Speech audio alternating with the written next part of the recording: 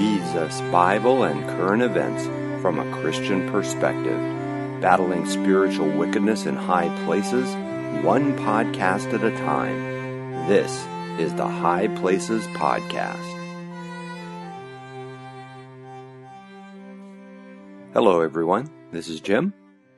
First off, Election 2020. I need theme music for that or something, or at least a ominous echo or something. So a lot of election stuff going on. The Democrats are at that fish fry thing in South Carolina. I hear South Carolina is a beautiful place. I'd like to go visit there, actually.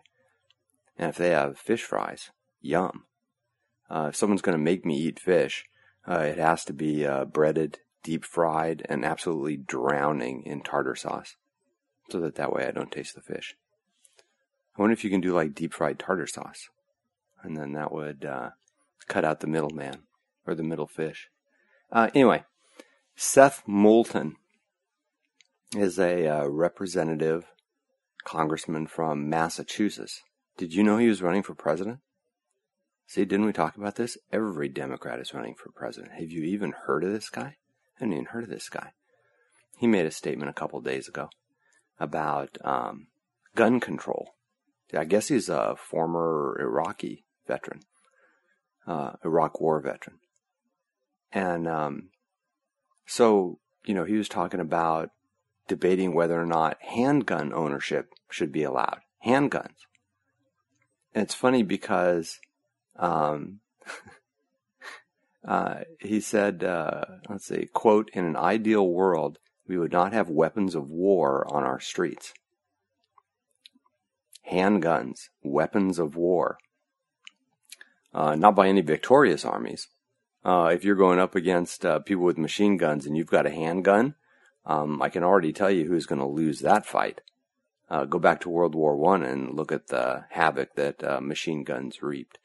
So that's kind of interesting. But he said, his quote went on, he said, "That's the bottom line. I'm someone who had to use guns every day in Iraq. I walked around with an assault rifle and a handgun at the very least."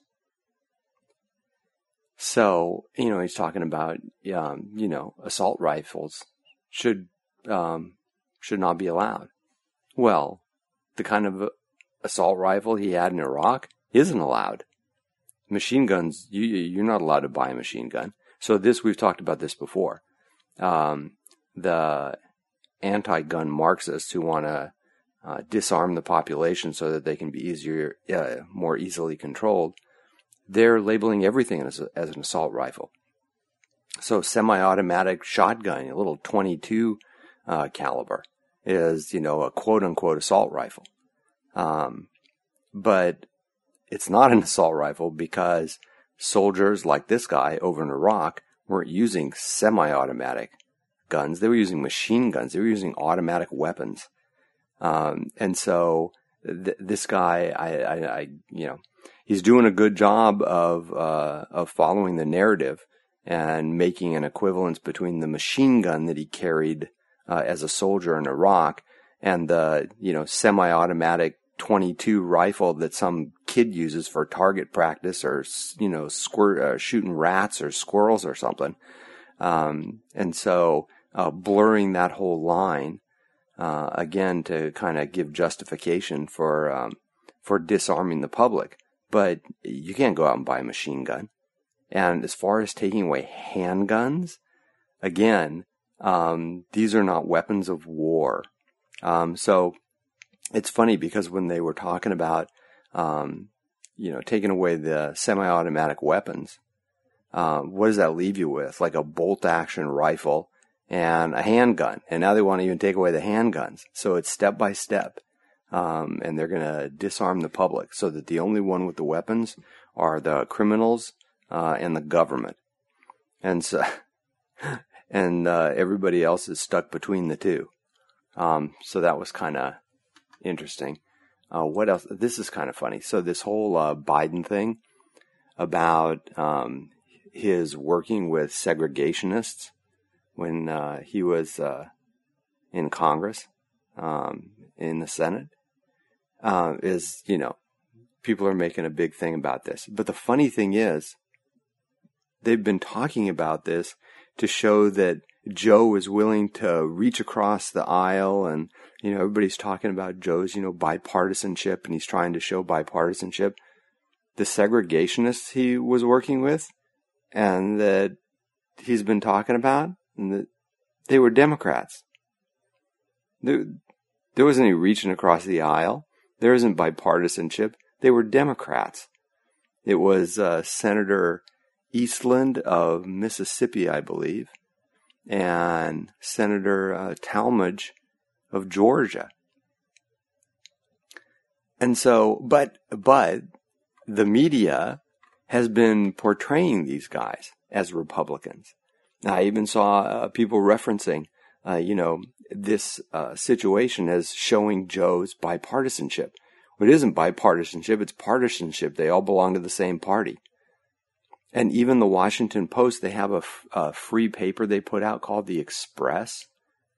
And they, where was this? They put in there that they even lately had a little infographic. And they had the party next to these guys. Where was it? Defending the former vice president's comments about bipartisanship and civility in working with late Senators James Eastland, R. Mississippi, and Herman Talmadge, R. Georgia. They're Democrats. But see, that isn't the narrative. The narrative is that Republicans are racists. And so you don't want to talk about the Southern Democrats who were fighting against things like the Civil Rights Act and wouldn't let black kids go into white schools. Remember all that stuff in the 60s? Those were Democrats in the South. But again, that's not the narrative. So totalitarians, Marxists, they rewrite history. And so here it is. And isn't this something? So something put out by the Washington Post. So this is the death of investigative journalism, because a 10-year-old with a 30-second search on Google could have found this out. So that's the level of journalism that you see these days. And it might not be ignorance. It would almost be better if it was, or laziness.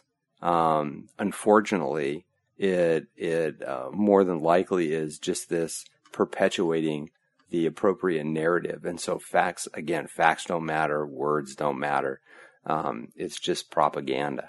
So it's terrifying.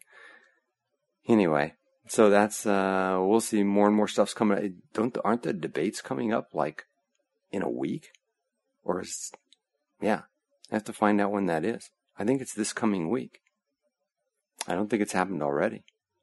Yeah, let's see, 29th. Yeah, I think next Friday and Saturday. So that'll be something. I think you're going to start to see a lot of clearing of the field at that point. And Elizabeth Warren, she's just been rolling. And so some polls have her ahead of Bernie Sanders, like 10 points behind Biden.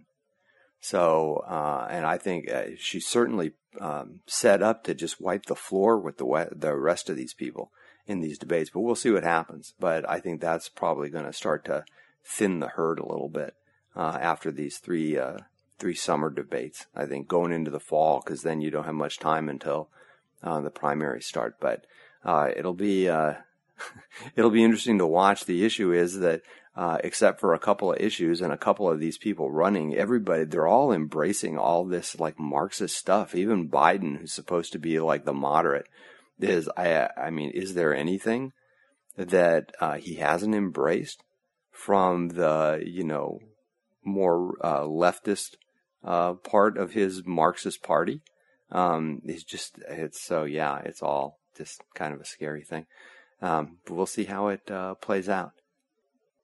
Speaking of political things, did you hear about this resolution in the California State Assembly? This is kind of ominous. So it's a resolution. It's not a law, but it's like the legislative body saying, this is what we think about this thing, which is usually the precursor to law. They float this stuff out. Remember, all this stuff is incremental. But so what was this? Assembly Concurrent Resolution 99. And this talks about, people use the term conversion therapy.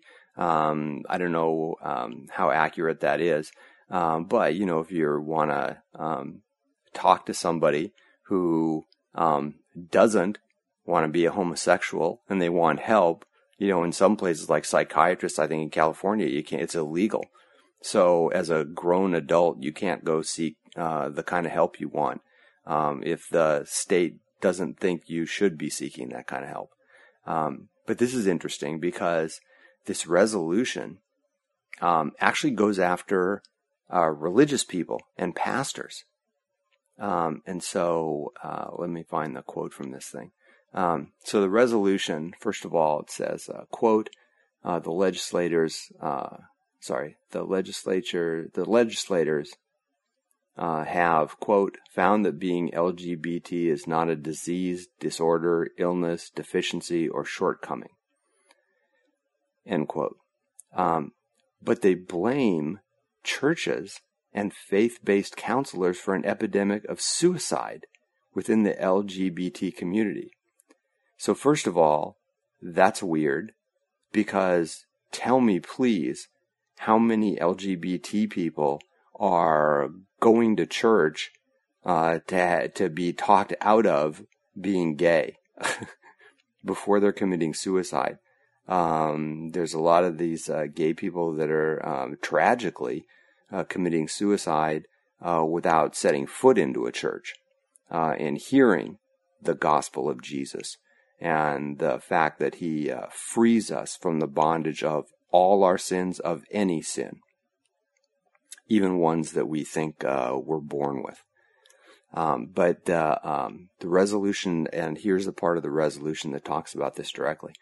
It says, quote, be it resolved that the legislature calls upon religious leaders with conviction to counsel on LGBT matters from a place of love, compassion, and knowledge of the psychological and other harms of conversion therapy, end quote. So you can see what the target of this is. And so this is where's the separation of church and state, people? Where are they in all of this? But the government's going to criminalize what religious people, what pastors can say to people in their church. Here it is. So yeah, that's scary enough. Anyway, on to something else. Did you hear about this company? I think they're up in Canada, Carbon Engineering. They do this thing, I think it's called direct carbon extraction, where they just literally pull CO2 out of the air. This is all, under the auspices of fixing the environment. We'll talk about that in a little bit too. But I mean, it's backed by Bill Gates. But here's what's causing all the trouble. It's also being funded by 3 large oil companies. And yeah, so the environmentalists will go crazy about that. But basically what they do, they have these giant fans. They have like stacks of these things. And they pull in air with CO2 in it. And then there's a chemical process where they basically filter it out. And then they capture this CO2. They can capture it into a solid. But then they can basically recycle it. They can use it. The petroleum companies are interested in this because it can be reused to extract more oil out of the ground. So it's a completely recyclable system, which I thought is what we wanted, right? The environmentalists, aren't they wanting, to recycle everything? Well, now we can even recycle CO2. But the environmentalists don't like this because the oil companies, in fact, there was a guy, where did I put it? Here we go. He's a professor from Stanford University, Mark Jacobson. He's actually a professor of civil and environmental engineering. So you can see how the Marxists are creeping into the real sciences. That's been an issue people have been talking about. But anyway, so his quote was, because he's against this. And he says, quote, "You're not stopping the fossil fuel industry. You're actually promoting it," end quote. Well, that's interesting. I didn't realize the goal was to stop the fossil fuel industry. I thought the problem with the fossil fuel industry was CO2. If there's a solution to the CO2 problem, why do you need to stop the fossil fuel industry? Unless CO2 and the environment and all that stuff isn't really your goal. Your real goal is just to stop the fossil fuel industry or any big successful capitalist industry. So maybe he revealed a bit too much in his statement. But you look at, like it or not, fossil fuels still provide the cheapest and most plentiful form of energy on this planet. You can't beat it for price. Even when the price of gas goes up, you look at what you get out of oil. In addition to fuel, you get plastics out of oil. You get things that are used for agriculture. You get all this stuff, the whole petrochemical stack. And for the price, you can't beat it. And so this goes back to these Marxists. Just, why do the lefties who, why did they attack these big tech companies? Not to say that these tech companies are angels, but I'm just an observation of the irony going on here, because these tech companies embrace just about every leftist Marxist thing you can think of, particularly on the social side. The LGBT stuff, the environmental stuff, a lot of them, the abortion stuff. And so, it's a perfect match. Well, except if you're a Marxist and you don't want big companies, you don't want companies. You want everybody working for the government. So you have this weird paradox where these lefty companies are being attacked by the left. And so it comes down to, what's the motivation for all this other stuff. This goes back to the podcast we did on the naked communist. And it's just Marxism. And it sneaks around under the guise of all these other things. Environmentalism and all that. But really, it's just to kind of destroy these businesses and this economy. And capitalism, again, does it have its flaws? Yeah. Is the way it's practiced in the United States problematic? Yeah, because it's not real capitalism. The government doesn't bail companies out in real capitalism. In real capitalism, you have creative destruction, where companies go out of business if they do dumb things, and then their assets wind up being redistributed just through market forces into smaller, up-and-coming, more nimble companies. They take their customers, their assets, their intellectual property, things that have to be sold off when these big companies go bankrupt. And so that's real capitalism. We don't practice that too much.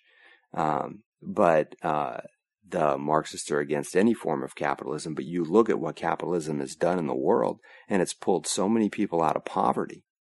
And why do you think, like all these developing countries, they sign on to these environmental agreements, these international agreements, but they don't even try to meet the targets? Because what do they say? They're like, hey, you know what? Let us industrialize first and get to the level where you are, and then we'll go ahead and do these things. But at least let us catch up to you. You got all the advantage, you folks in the West, of industrialization. And so let us do it too. So everybody knows that this is the way you improve the quality of the lives of your people. And this is interesting because, so this whole environmental thing is very anti-God anyway. Because first of all, it's assuming that people are going to destroy the earth. Well, guess what? People aren't going to destroy the earth. God is going to destroy the earth. When he comes back to judge, he's going to be the one that wipes all this stuff out. In fact, I think it's in it's 1st or 2nd Peter, where God says this world has been reserved for judgment. So God's keeping this around. He's keeping this world around, and it will be judged, but God's going to be the one that does it. We're not going to beat him to it. So, yeah. So there's an interesting verse in Genesis. Let me see what chapter I'm in here. Genesis chapter 1. Verse 20, we'll start in verse 27. So God created man in his own image. In the image of God created he him, male and female created he them. And here we go in verse 28. And God blessed them, and God said unto them, Be fruitful and multiply, and replenish the earth, and subdue it, and have dominion over the fish of the sea, and over the fowl of the air, and over every living thing that moveth upon the earth.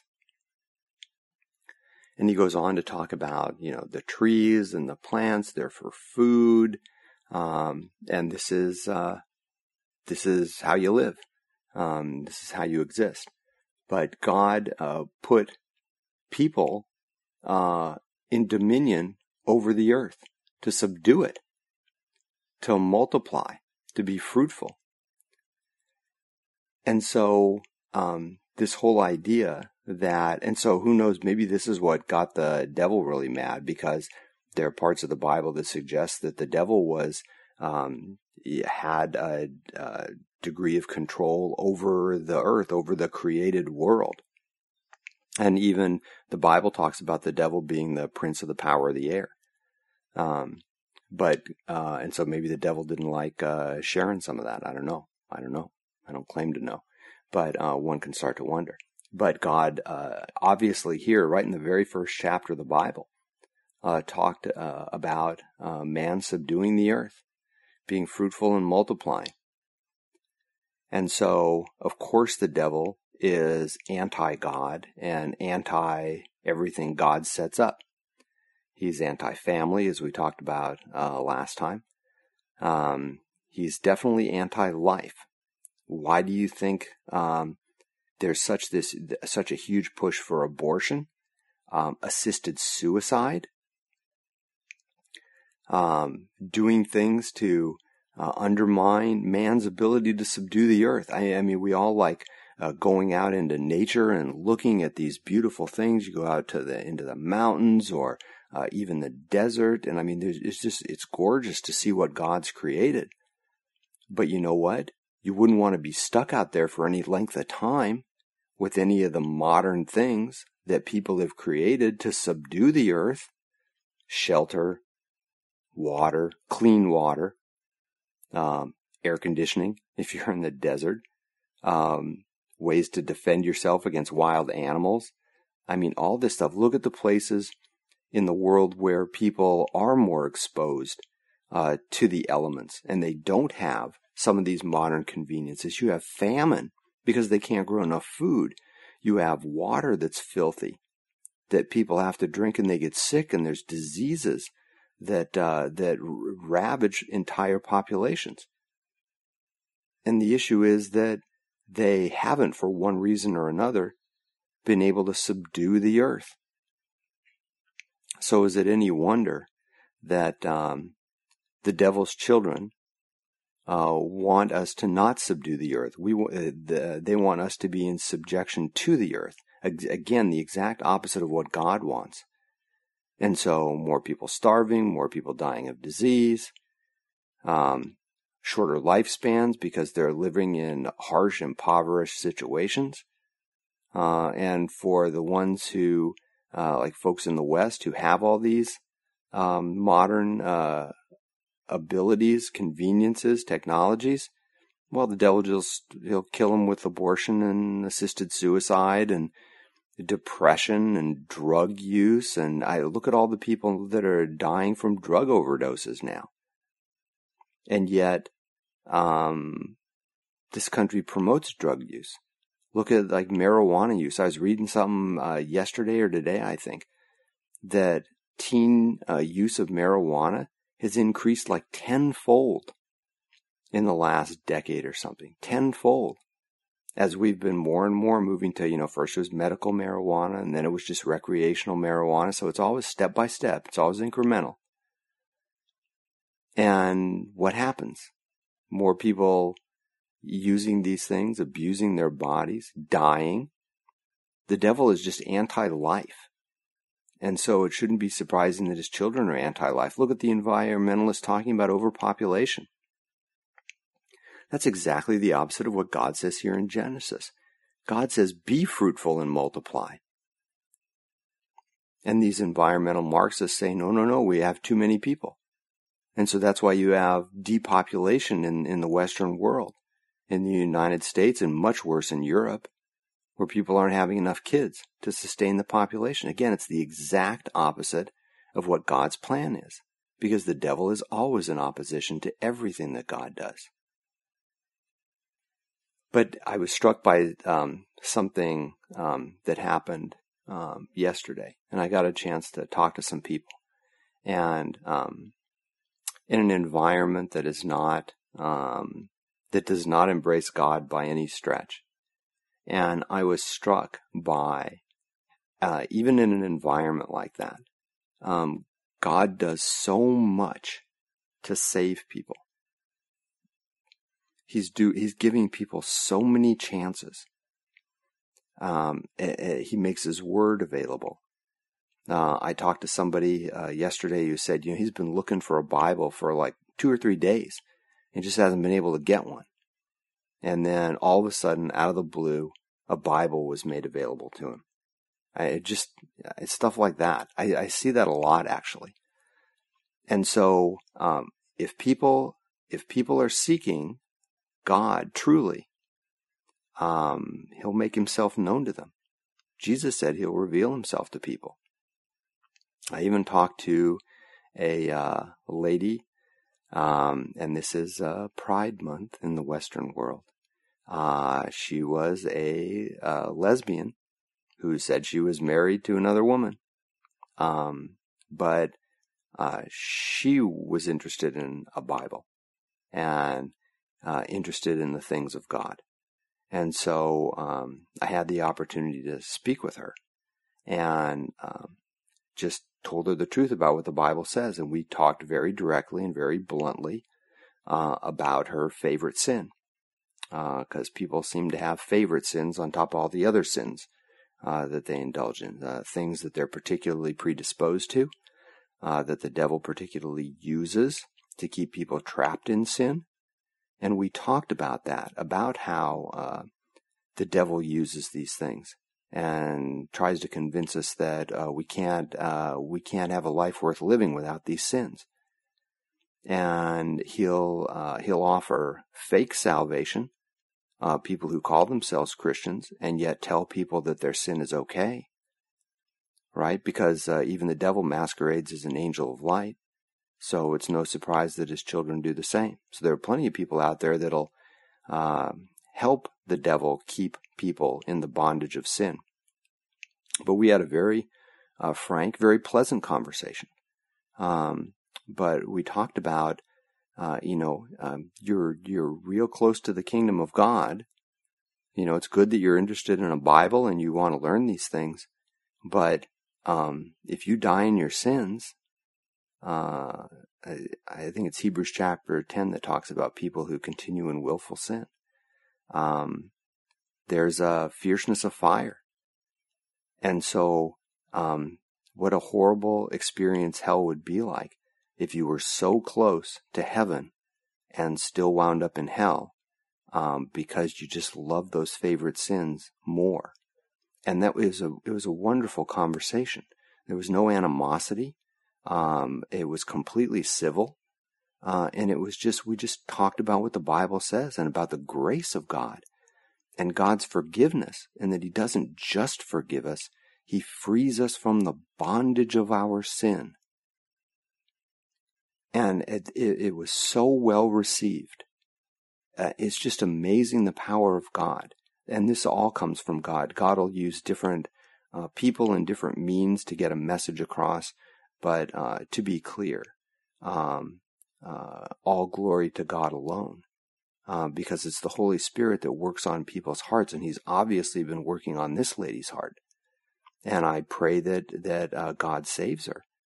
But what an opportunity he gave her to have his word in her hands and to talk about the grace of God that forgives and frees. And so, with all these anti-God things, with the devil and his children trying at every turn to undermine everything that God has done and is doing, God still reaches out to the children of the devil and offers them salvation, offers them forgiveness and freedom from the bondage of their sin. They can be forgiven and not trapped in it anymore in this life. And then grace and an eternity with him in the next, forever. I've just been struck by the graciousness and the love of our God, that he bothers with any of us. I'm struck by the fact that he bothered saving me, because I was one of the worst.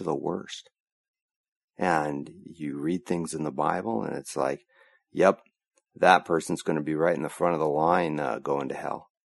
And God was nice enough to pluck me out of the front of the line.